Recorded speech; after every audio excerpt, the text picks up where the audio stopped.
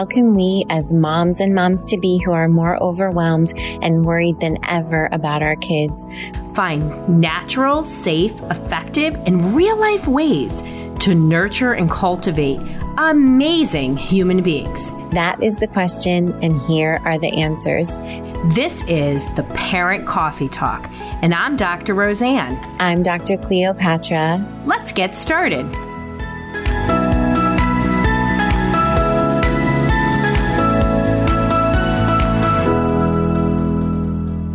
Hi, everyone. This is Dr. Cleopatra. I'm here with Dr. Roseanne, and you can see both of us as well as our special guest on Facebook on Dr. Cleopatra and also on Dr. Roseanne and Associates. Hi, Dr. Roseanne. Hello, Dr. Cleopatra. Hello, everybody who's here to join us. Hi, everyone. Great to have you. Great to have you. We're here for the Parent Talk, and the Parent Coffee Talk. It's something that Cleopatra and I, have wanted to do, and we thought this was a great time because everyone is really struggling, and we're here to support, the health and well-being and the mental health of children and families and moms and anybody who needs it.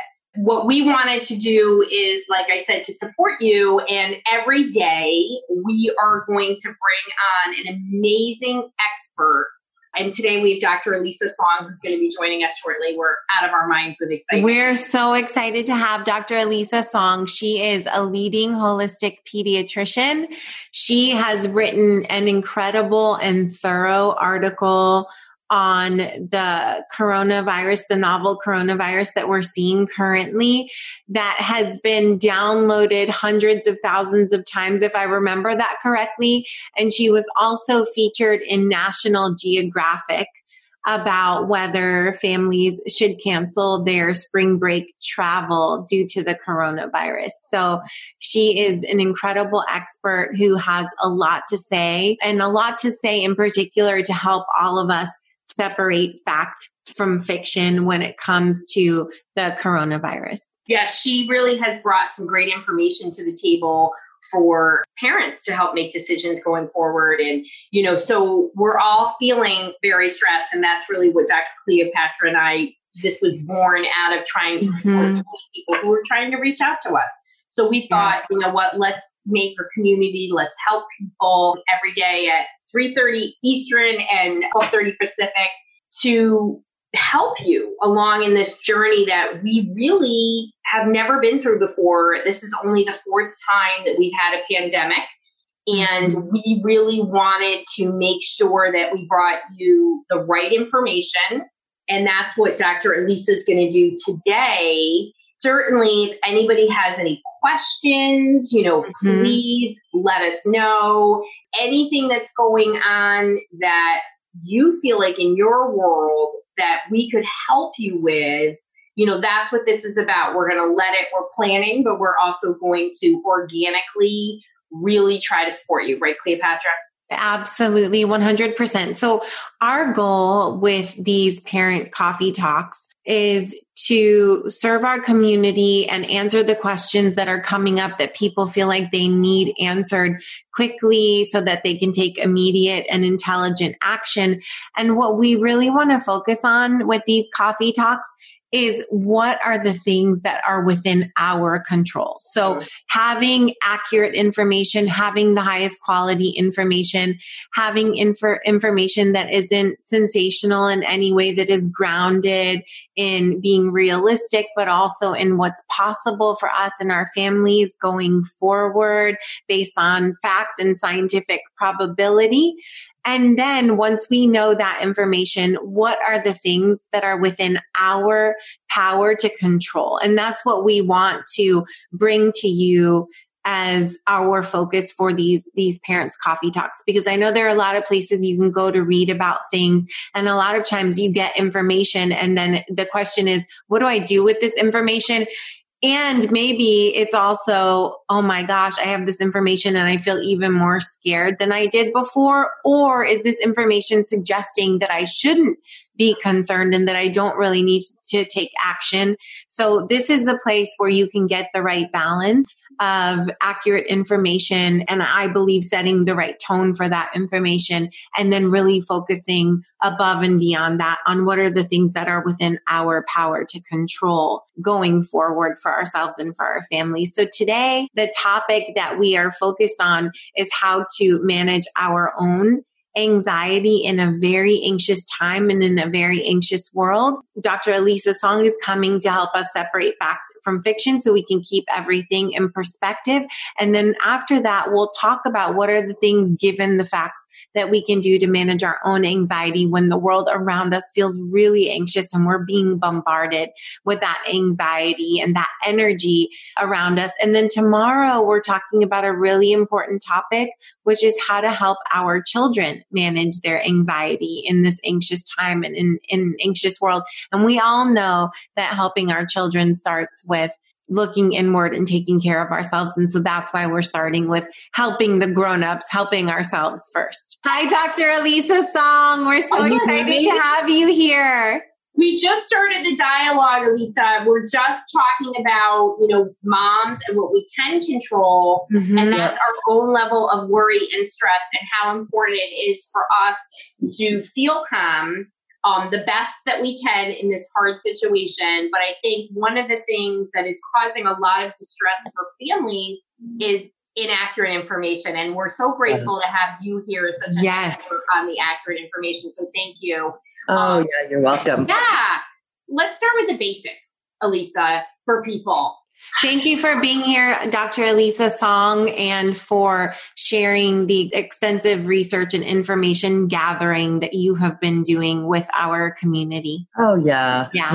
Of course, and I tell people really, I'm not an immunologist, I'm not an infectious disease doctor, but I am a pediatrician and a mom, and I just wasn't sure, right? I wasn't sure what to believe, what not to believe, what was true, how afraid we should be, how calm we should be. It runs the gamut, right? From people who are on the one end, I'm not worried about it, I'm going to go out, like usual, I'm not going to let life stop, for me. And on the other hand, from complete panic and fear. And so I did all the research I could because I needed to know what I should tell my patients and also how I could keep my kids and my family safe, right? Because in the beginning, we knew the devastating impact in China, but we weren't quite sure what that meant for our families. If you're a mom, what does that mean for your kids? Because our directive as moms is to keep our kids healthy and safe, right? Yes. And so coronavirus, or I should say, what is the current circulating coronavirus that has everyone freaked out,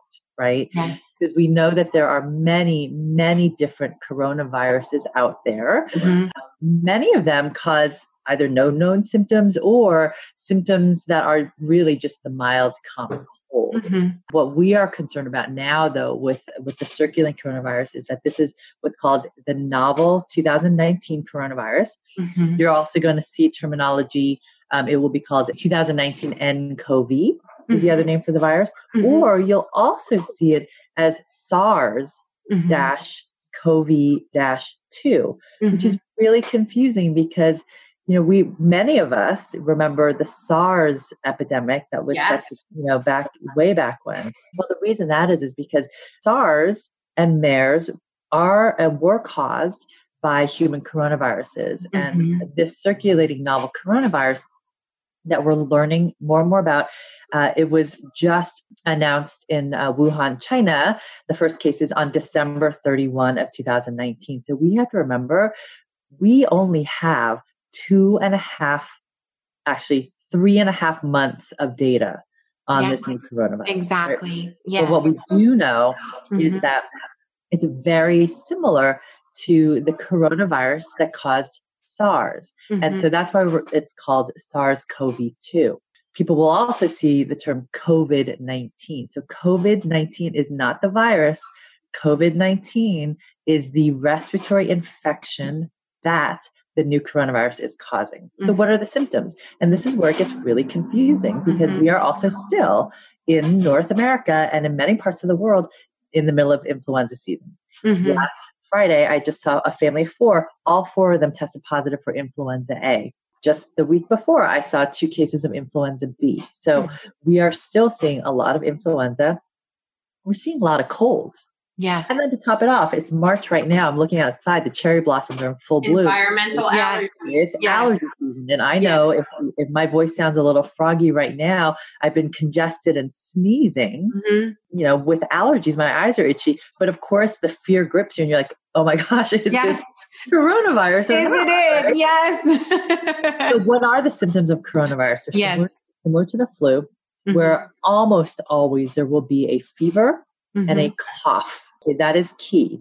Do we know what the timeline looks like? Are people typically getting a fever first and then a cough? Like, how is that? What does it look like for people? Yeah. So typically, again, the incubation period we know is on average, it's about 2 to 14 days. Most people are getting symptoms within 4 days of getting exposed. It typically starts with a fever and maybe some body aches, right? So fever first, and then the cough develops. Now, does the fever have to be a high fever? Now, again, I'm trying to get out the misinformation that we're hearing. Yeah. So fever is typically high. Okay. Right. So a 102 or above. Yep. Okay. Now with the caveat that very young kids and adults who have immunocompromised may not show much of a fever. But with the fever, so typically there's a fever and there's cough and maybe some shortness of breath, right? That feeling that you can't catch your breath. And is it true that the cough is dry and not wet, not phlegmy? Yes, usually. Okay. Right. And I wish I could say for sure this is absolutely always, but the most common presentation is fever and a dry cough. There have been case reports of maybe some kids presenting with diarrhea. That's not common. What are more commonly also associated are going to be some body aches, fatigue, right? You want to be a couch potato, and maybe a little sore throat. Right. Maybe a headache. What's really interesting to note is that runny, stuffy nose is not that common. Right. So that makes me feel much better, when I see a patient coming in with a runny, stuffy nose. Sneezing is not a common feature, much more likely to have a common cold or allergies. Now, what we worry about are that, of course, what's in the media every day, and we can talk about, why it's so important to limit your media exposure, especially now, right? Because you cannot pick up the paper if you still read the paper, right? Or more likely you're going to be on your news feed, right? And just see another report of, how many more deaths there have been across the country. And we need to take that into context. The deaths are devastating. We cannot take those lightly. But the vast, vast majority, over 80% of people are reported to have mild symptoms and not go on to need hospitalizations or intubations, ICU care, and not go on to have sepsis and death. So that's really important to remember. And especially as parents, it's really important to remember that children need to be relatively spared. So it's not that children can't get COVID-19. It's just that kids, when they get COVID-19, they appear to present with very mild symptoms and maybe even zero symptoms, be completely asymptomatic. Now, for me, that is a particular concern. I'm glad. Right? I can be a little easier that Kenzie and Odie are relatively protected. On the other hand, what I worry about then is whether or not our children are really the most common vectors for transmitting the disease to vulnerable populations, right? Like grandparents. My sister was supposed to fly to Florida to see my mother and my stepfather, who are in their 70s, this week for their spring break.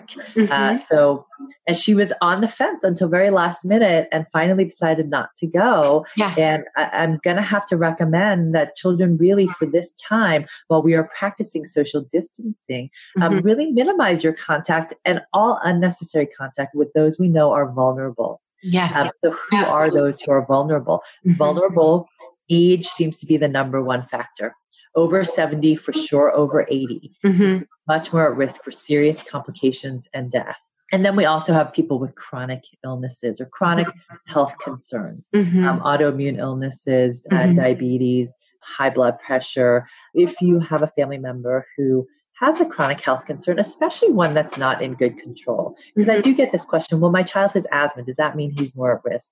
What about Hashimoto's? What about, any other concerns? And, if you can be well and thriving with your chronic illness, or you can be sick with your chronic illness. So if you were doing all the right things to be as healthy as possible, even if you have a chronic health concern, that minimizes your risk. So really, this is the time to, step it up and take care of yourself and teach your children lifelong healthy habits for good Absolutely. right?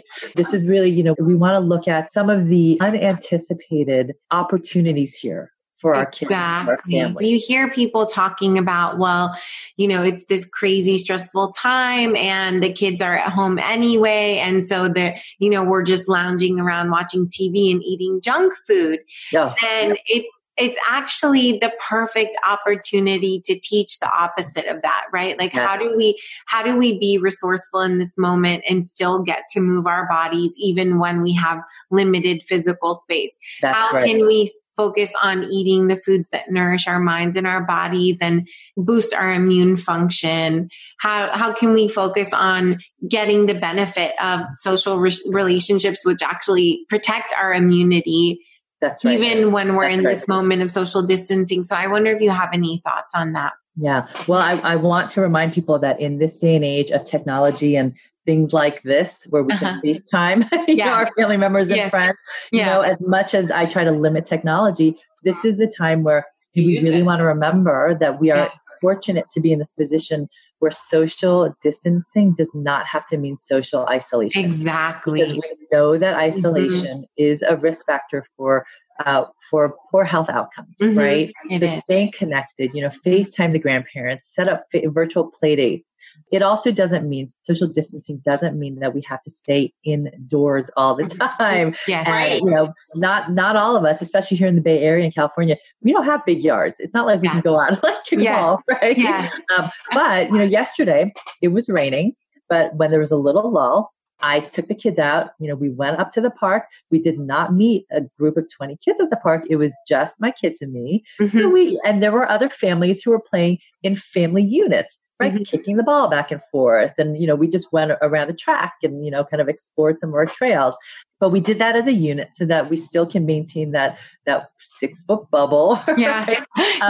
The fresh air is really important. And in terms of the factors for when we are social distancing, when we are staying at home and trying to protect our communities and slow down the spread, this is also the time to talk about to our kids, what can we do to keep our bodies healthy, our brains healthy, our immune systems healthy? What can we do so that our body is as strong as possible, for if and when we get coronavirus? What can we do to keep our communities healthy and safe?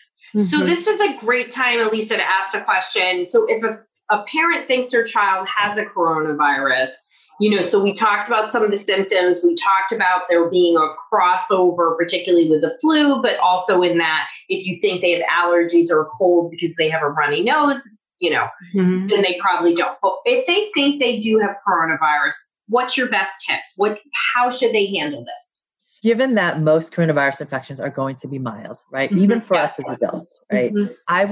One of my first suggestions is to, really do what you would normally do if it were a cold or a flu-like illness. And the vast majority of us are not running to the doctor's office and not running to the ER immediately. So only consider going to the doctor or going to the ER if you would have otherwise. Now, if your child is having trouble breathing, then absolutely go, right? If they're dehydrated, haven't had any urination in over 8 hours, call your doctor. My first step would be, if you're concerned, call your doctor, right? And talk about, is it time to get tested? Now, testing is a whole other problem because yes, LabCorp and Quest have rolled out testing. Many hospitals have, but we are still very, very limited in our resources. And we are still triaging who should get tested.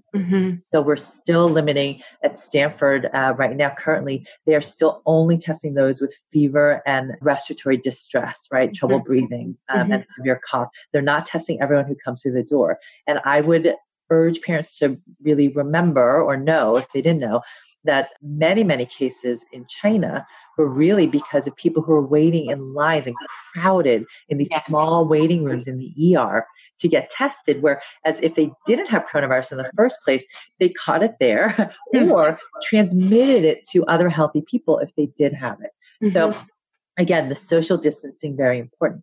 As an integrative pediatrician, there are a lot of things that I use, that I have in my toolkit, that I teach families, because as we know, for coronavirus, there is zero known cure or treatment. We have nothing that we can do from a conventional medicine standpoint, except watch and wait, maybe give some symptomatic relief. And now there's some possible evidence that ibuprofen may not be beneficial. Although I have a blog post that I'm writing, and literally it's been on my mind because I need to really tell parents what we should know about ibuprofen and reducing fevers. But I do use a lot of natural medicines, homeopathy, herbs, essential oils, acupressure points. And this is not to say that this will cure or treat your child with coronavirus. However, knowing that many of the symptoms are very similar to upper respiratory infections, colds, and to flu-like infections, we can do a lot of the same things. So I will use as my first line oscillococcinum, which is a homeopathic flu remedy. The typical dose is 1 vial. You just take the whole vial, suck on it, 3 times over a 24-hour period. My kids love it. They always want more. Oh, absolutely. Absolutely. Homeopathy is not hard to sell for kids. To kids. Vitamin D, and some of these things, hopefully your kids will already be on, and we can talk about what preventive things to do also. But vitamin D, vitamin C, increasing that when you're sick. What we want to know is when we're sick with an infection, whatever it is, the infection creates inflammation, right? Creates free radicals in our body. And it's actually not the infection that makes us feel sick. Because in this family of 4, this is a perfect example, who had influenza A, the dad and the oldest boy, they were on the couch. I mean, bleary-eyed, looked miserable, could barely move. I mean, they just looked like a train hit them. The mom looked okay. She was actually, doing pretty well, but she just had a headache and a stuffy nose. The baby, 18-month-old, running around, little snotty nose, but playing with the toys, acting like nothing was going on, right? they all had influenza A. Clearly, it's not just the infection that makes you sick. It's our body's response to the infection. Yes. So we create free radicals, and we need antioxidants, right? Yes. Free radicals is another term for oxidative stress. Yes. So we need antioxidants to mop up those free radicals to help us feel better. It's our body's inflammatory response. So when we have enough antioxidants on board, when we're sick, or we can throw them on, after we get infected, we can get better so much faster. We also feel less sick. So what are those antioxidants? Vitamin C is a major antioxidant. So I supplement when we're sick. But at baseline, we want to get all those antioxidants from colorful fruits and vegetables. So think color, because that really is where you're going to get all of your antioxidants. And that really goes such a long way. And first of all, reducing the likelihood that you'll get coronavirus in the first place, maybe, but also significantly reducing the likelihood that you'll feel really sick and have major complications from coronavirus. So and the good news is, at the grocery store, there seems to be a lot of vegetables currently available. That is exactly right. Like, all the junk food is gone. So, I that is so funny. Food, thinking to comfort food being actually healthy food. Let's talk about that junk food, right? Yeah. Because that's really important for moms to understand. When life is topsy-turvy and we're stressed out, many of us, not just kids, but adults, who will reach for the ice cream carton, right? Or we'll reach for the chocolate. And especially now, that is really one of the worst ideas that you can have, because one of the first things that I'm recommending to families is just cutting out the sugar, right? That refined sugar in their household. We know that sugar, so refined sugar, within about 2 hours of ingesting and lasting up to about 5 hours, significantly reduces your white blood cells' ability to heat up those viral or bacterial particles that you've been exposed to, which is exactly why, when your kids go to a birthday party and there's Skittles and there's cupcakes and there's ice cream, right? All that junk food. No wonder that they come home and the next day you're like, oh yeah, they have a fever now. Yes. Yeah. Like invariably. Yes. Yes. So I've already had that conversation many times over with Kenzie and Bodhi, and they know for this time, the next 2 weeks, 4 weeks, 8 weeks, however long it takes, sugar is not going to be a part of our diet. Now, am I going to give them occasionally a little bit? Yeah, a little bit, right? But it's not a free for all, right? Just because we're home and schedules are different does not mean that our schedule should be significantly different at home. We still want to maintain, as much of a normal schedule within this different structure of life that we have as possible. But sugar, number one, get out the sugar, swap it out for fruits and vegetables. Really, that could be one of the most important swaps that you make for your family. And it's such a good point because people don't understand when we say no sugar, it's really about what it does to the immune system. So thank you for bringing that up. That is something moms and dads can control right now. That's what it's really, really about. So in understanding, and just to recap, like if a parent thinks, this is what I'm hearing every practitioner say, if you think your child has a coronavirus and you're unsure of what to do, call your physician. Don't run to get tested unless you obviously trouble breathing. Let's talk about our immunocompromised kids and what you would consider immunocompromised. Is it kids with asthma? You and I both work with kids with PANS and PANDAS, autism. These are kids that tend to struggle more with infection. Can you give any, tips or suggestions or advice for those families? Because I'm getting a lot of questions from those families. Yes.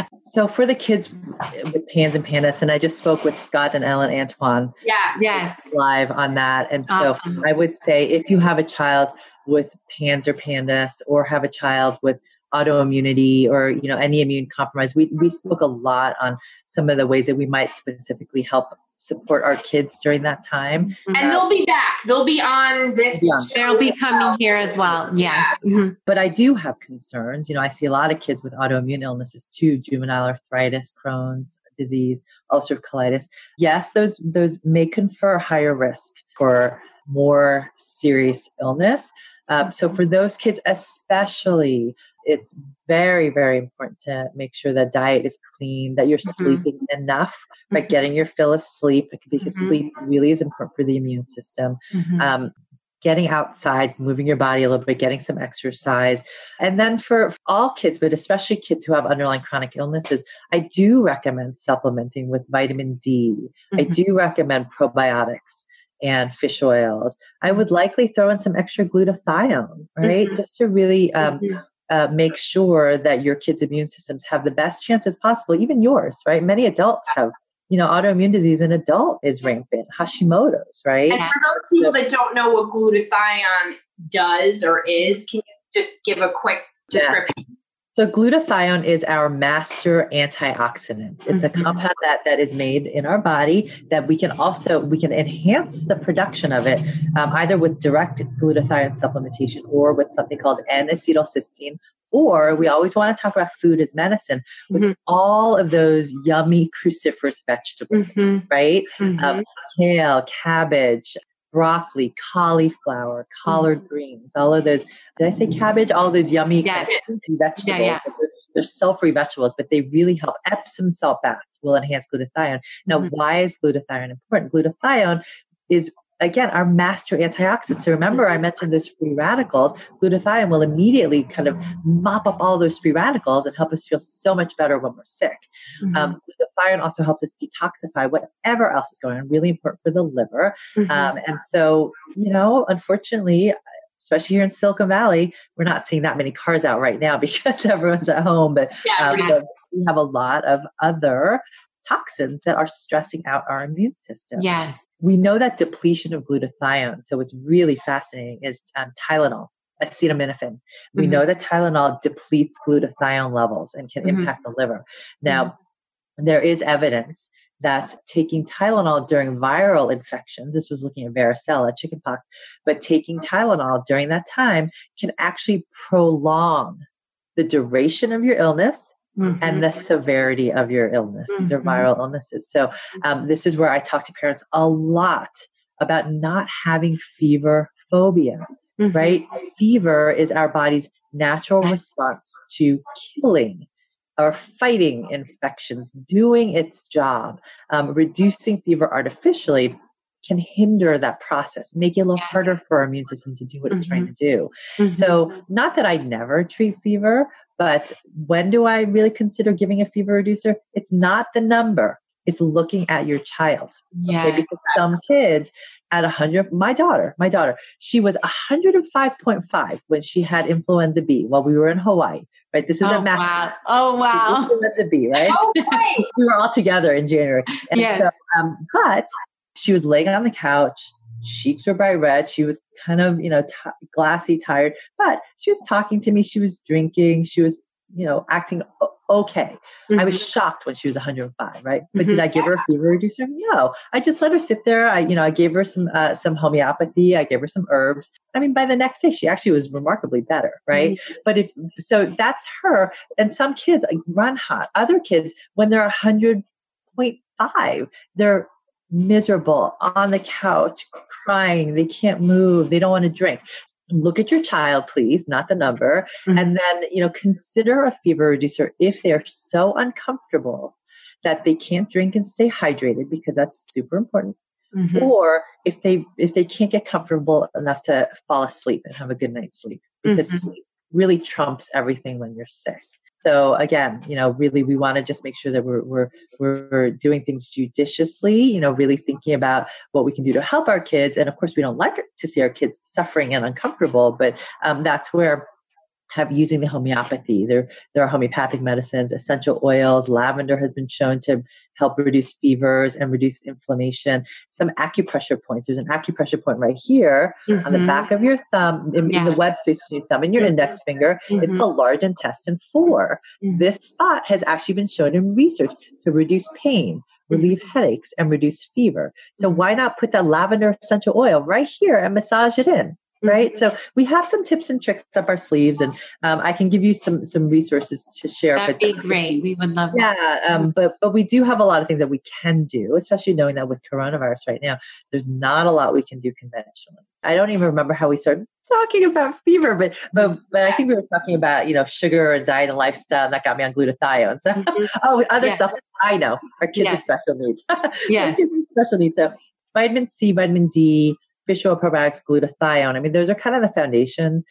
Zinc also can help support the immune system. Very helpful. And if you are a child, a patient, a mom or dad, a caregiver of a child with a chronic health concern, then, definitely don't hesitate to call your doctor if your child is showing signs of illness, because that is something that, we want to monitor and follow closely right from the beginning. Dr. Elisa, I know you have this awesome course that is what to do when you have the flu, right? And you have that. It's a lot of things there that also apply to the coronavirus. And, at the end, we'll talk about how we can access you, because it's a great course. So I'll give you the link there. I've been trying to think about how to really help serve families who really need this help. And so Peter and I are trying to think about how to make that as accessible as possible to people. But it's called Everyday Holistic Pediatrics, because again, with coronavirus, the symptoms are very similar to a flu-like illness. And so just because we don't have any treatment options in our conventional, medicines, pharmaceutical toolkit, we do know that there are many natural medicines that can help symptomatically, right? And help compress viral illnesses and help you get better faster. In that course, I teach families exactly what we're talking about: how to use homeopathy, herbs, supplements, essential oils, and acupressure points for not just flu, but for fever, colds, and coughs, right? Because we need a lot of cough support, vomiting and diarrhea, sore throats, pink eye. But we want to have all, as a mom, right? I know for me and for you guys, you want to have all the tools you can, in your toolkit, because kids usually get sick in the middle of the night when we don't want to go to the ER, but we also want to have things that we can do at home and feel empowered that we can help our kids. If there's anything to gain out of this, it's that there is a learning that can occur here. The three of us moms always use homeopathy. I always use homeopathy right from the get-go and have been using my entire life, these type of things.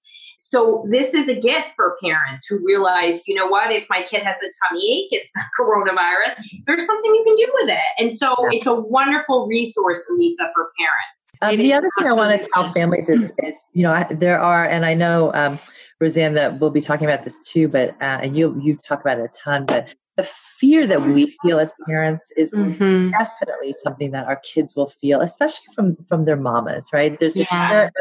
Papas are everything, but there is a bond between mamas and their kids that is really just unlike any other bond. And they will, even if you are trying to hide your fear and anxieties, they will sense that.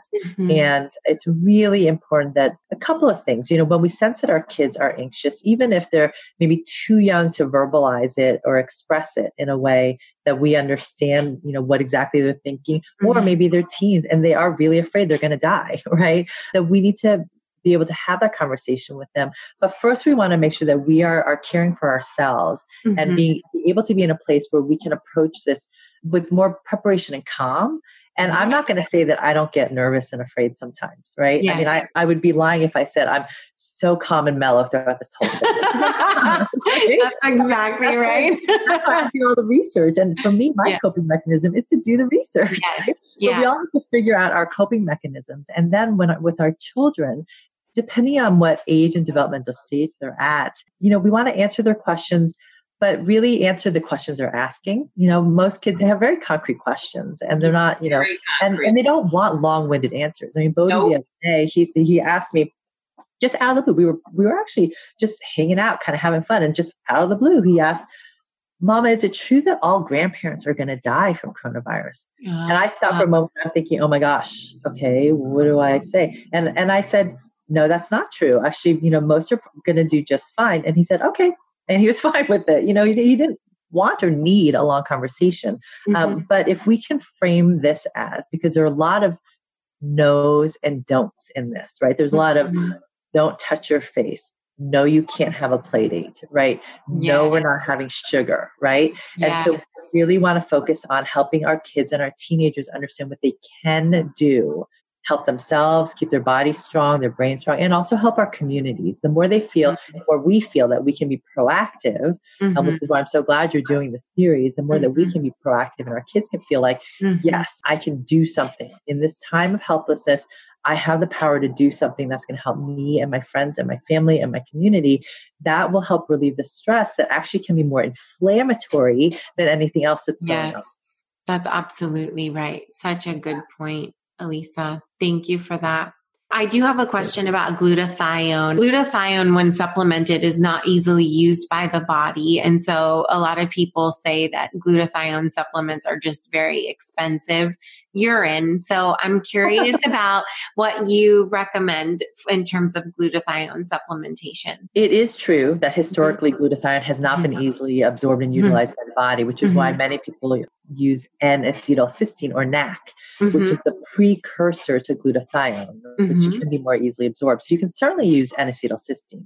That being said, there are more and more liposomal glutathione products on the market that are more easily absorbed and used by the body. And so I do use a variety of liposomal glutathiones. The trick with glutathione, and for me as a pediatrician, I'm always on the lookout for supplements that will be relatively easy for kids to take that aren't sugar-filled gummies, right? And that provide therapeutic value. Now, the problem with glutathione is that, just to be straight up, there's just no way to make glutathione taste great. It tastes bad. It's true. It's sulfury. I mean, it's like rotten eggs. They kind of taste a little like rotten eggs. But that being said, there are some that are definitely better, right? Research Nutritionals has a pretty good tasting one. Quicksilver Scientific. Designs for Health. I mean, they're fine. My kids' taste buds aren't the best measure because I've been giving them a Chinese herbal formula called Windbreaker since they were babies. And so they just don't take anything. They don't know. Same with mine. They take all the stuff. They don't have any idea. But they will take the Quicksilver and the Designs for Health glutathione with like very minimal fuss. And you know what? It's sometimes we just have to say, you got to do it, right? This is just what your body needs right now. Yes, exactly. Yeah. Awesome. Thank you so much for that. I really appreciate it. Elisa, as we kind of wrap up with you, and we're going to continue for a few minutes after, what's the best way for everybody to get a hold of you? Yeah, so a couple of different ways. So my blog site is www.healthykidshappykids.com. And that's where I have, a bunch of different, not just coronavirus articles, but, tons of other articles and resources for parents. But of most interest right now, I have several coronavirus articles, and I'm writing articles. As I mentioned today, I'm just putting the finishing touches on the ibuprofen concern with coronavirus, because my goal is to bring as much evidence to the table as possible, but then make it as practical and actionable for parents as possible. And then I have two other places that are great to follow, especially if you want more live and frequent updates on coronavirus and anything else that's going on relevant for kids. So that's my Instagram page, which is healthykids_happykids. And then my Facebook page, well, just search Healthy Kids, Happy Kids, and you'll look me up. It's under Dr. Elisa Song, MD. And then finally, I do have a private Facebook group for parents and practitioners who are really invested in living a more holistic, kind of integrative lifestyle for their families. And that's a Thriving Child Community Facebook group that anyone's welcome to join. It's private just so that I can ask questions, a few different questions before you join, just so I make sure that we really remain a like-minded community of families and practitioners all over the world who have that same goal to support one another in a very open, loving way, while exploring integrative, holistic options. So that we can share them with the tribe that, our tribes too, because you're such a voice of reason, and I know everything you do is evidence-based, and Cleopatra and I feel the same about wellness, and it's important, and parents need to know there's things that they can do, and, as we move to the topic of what moms can do. But thank you so much, Dr. Elisa. You are incredible. Dr. Elisa, thank you for being here and for taking time out of your day to talk with all of us. This has been so valuable, and we'd love any resources that you want to share with our communities. Oh, absolutely. Okay. Thanks for having me. And I'm really grateful that you are doing this coffee talk, for parents. It's really important. And then bringing on different experts to talk about all the different facets that we as parents need to really understand. Yeah. I will just send you, I guess I'll email you all of the links to everything, and then you can put those up. And looking forward to hopefully, if not in person soon, then virtually. Yes, we were supposed to be together in person, which may get canceled. And we'd love to have you back on to talk about some other topics. So thank you for being here. So wonderful. Always amazing to learn from you. Thank you, Dr. Elisa Song. All right. Bye, guys. Thank you. We'll see you soon. Yes. So Dr. Roseanne, let's bring, now that Dr. Elisa Song really laid out the facts for us, let's bring the conversation full circle back to what is within our control as moms to manage our anxiety in this very anxious world. And a huge part of that equation is simply knowing what the facts are. And now that we have a lot of facts. Exactly. Now that we love the conversation on the fever. I thought that was incredible because it's great to hear from a pediatrician that it's not the number, it's how uncomfortable your kid is. Yes. So validating for parents, and also to know that there's tools. So absolutely. So, what are people anxious about? We would love to hear from people if you have questions, but it's perfectly okay to be anxious. But as Elisa said, kids are looking for short little answers from you, right? Yes. Like Cleopatra, your oldest, what has he said to you? Because he's how old is Apollo now?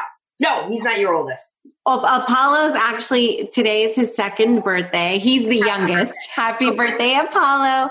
So our oldest is 6, almost 7. And really his questions, because we had been talking to them very proactively all along, he didn't have a lot of questions about what's going on. And really now his questions are, when will I go back to school? Is my soccer game going to be canceled? Just very practical things. The children, our 3 children, are not exhibiting any signs of anxiety or discomfort because we have been talking to them all along. I think that just goes to show being proactive and having the conversations can really go a long way to helping to protect our children from feeling a sense of anxiety about the unknowns and what's going on. And so every day it's just a check-in. Here's what's happening. We're not sure when school is going to start again, but here are things that we're going to do to keep up your normal schedule, etc. We're going to talk a lot more later in the week about setting a routine and what that looks like. But I think it's comforting for ourselves. I think as moms, my kids are at work with me today, and my kids are used to being at work with me, and many of our employees bring their kids to work because I'm the coolest boss ever. So, but creating some kind of structure, but I feel like for us moms, most moms are working moms and in America. And so that added stress is going to be hard. Find your own routine first. Think about what the kid's school routine is. And that's another way and a tip for parents to manage their own stress. I mean, certainly if you have clinical levels of anxiety before, this may or may not be harder for you. It really is unique. Some people have clinical anxiety. Man, they've got a toolkit. They've been working with a therapist. They have things that they use, yoga, whatever it is. Yes. This is when you pull from your toolkit. Don't wait for it to be freak out level. Exactly. Go in there and get your nervous system regulated. You don't have to say anything to your kids. They already know when mom or dad is stressed out. Is feeling off. They know. Yes. They know. So I think what's really important is to dialogue with your kids. And you can even say, hey, I feel uncomfortable too. And they're like, oh, okay. I tell the story, I was traveling a lot and I've been on super level antivirals for about 4 weeks, both Chinese and traditional, a lot of different things. And they worked for me for 25 years and I've been using them. And my little guy a couple of weeks ago said, Mom, are you worried about the coronavirus? And I said, hey, Giancarlo, I'm kind of not, because I'm taking these things. I also use Biocidin throat spray, which is absolutely amazing. And I eat really healthy. And he just kind of said, okay, and went off on his own. That was his question. I mean, I am worried. It's serious, but I'm a healthy person. So I'm much less likely to be impacted. I think that if you have health concerns, it's natural to feel worried, but you've got to put your oxygen mask on. So what are things moms can do for themselves? I think is the question, Cleopatra, that we need to wrap up with. What are things that help? I think that the reality of being in a stressful moment like this or any other stressful moment is that we are living in the most primitive part of our brain, the reptilian brain. We are in stress and emergency mode, fight or flight mode, and every little thing that we can do in the day to bring ourselves out of fight or flight mode and into the parasympathetic nervous system where we can rest, digest, restore. That's where we're fighting off disease, where our immune system is strong. Anything that we can do moment by moment, hour by hour throughout the day to bring us back to that place of peace and calm and pleasure is going to serve us in helping us to manage our anxiety and set the tone for our children so that we can help them to manage their own anxiety. So the thing about the reptilian brain is that when we're in stress, we're either living in the past or we're living in the future. It's rarely in the present moment. There are some extreme exceptions to that. But for the most part, we're not in the moment. So the things that help us to manage anxiety are the things that ground us where we are, where our feet are planted in the moment. So whether that's, taking a deep breath, doing nostril breathing, which is really beneficial for calming the central nervous system, whether that's shaking to get the stress and trauma out of our bodies, dancing, jumping, rebounding on a trampoline, whatever it is that brings you back into the moment, brings you back into your body and gives your body and your brain a sense of release and relief. Those are the things that we can be turning to moment by moment instead of going through the day holding our breath, holding our shoulders up without even knowing it, and waiting until it is a point of emergency. Yeah, absolutely. And, when we talk about the reptilian brain and when our nervous system gets activated, our frontal lobes actually turn off. So we're not really capable of a whole lot of rational thought, which is why you're either in the past or you're kind of stuck, right? There's so many proven ways to help support your nervous system when you're distressed and to each unique. They've got to be healthy, right? So we don't want you inside eating Twinkies and drinking beer and having 6 glasses of wine. Like there's all these funny memes out there right now. Yeah. So, what are things you can do? Journaling, doing breath work, like Dr. Cleopatra said. I love doing a 5-7-8 breath. So, in for 5, hold for 7, exhale for 8. Oh, good. Yeah. Meditation, biofeedback, heart math, journaling, prayer. These are things that everybody can do. Yoga, movement, doing some things, and also too, like we're all going to be cooped up together. We don't know what's going to happen in terms of, are we having a formal quarantine? And I'm guessing that we probably will. So people need to stock up on things they're not thinking about, like healthy food and games. Exactly. Yoga mat, whatever it is. Maybe it's a mini trampoline. Things that can help you relieve stress. If you already see a licensed therapist, prearrange to do video sessions with them. Absolutely. Don't do therapy. It's important. If that is a source of learning and comfort for you, you need to continue that. If you are that distressed and you don't have a therapist, reach out to somebody in your community. All you have to do is Google. If it's anxiety, you can say anxiety in your town. My town is Ridgefield, Connecticut. You just Google it and people will come up. You're going to find a licensed provider. That's really critical. You want to make sure the person is licensed and not go to somebody who's just a coach or anything. These are clinical issues. And so don't be afraid to reach out. And I think that's important. And then, really stay connected. I wonder if the system will be able to hold all the FaceTime. Yes, we need to stay connected to one another at this time. It's so true. We do. And don't be a news junkie. It's pretty easy. I know obviously we're having experts. We're really trying to open up a dialogue for parents to support their own needs and their children's needs. And I mean, we're just bringing in some of the most amazing experts in wellness in the United States are going to be with us. Thank you so much again to Dr. Elisa Song. Dr. Rowe, as always, amazing to be with you. And I can't wait to see you all again tomorrow. Be well. Stay healthy, everybody. Yes, absolutely. Are you searching the internet, Amazon, and Facebook groups looking for therapy techniques to help clients because you just weren't trained on how to do teletherapy? Then the Teletherapy Toolkit book is just what you're looking for.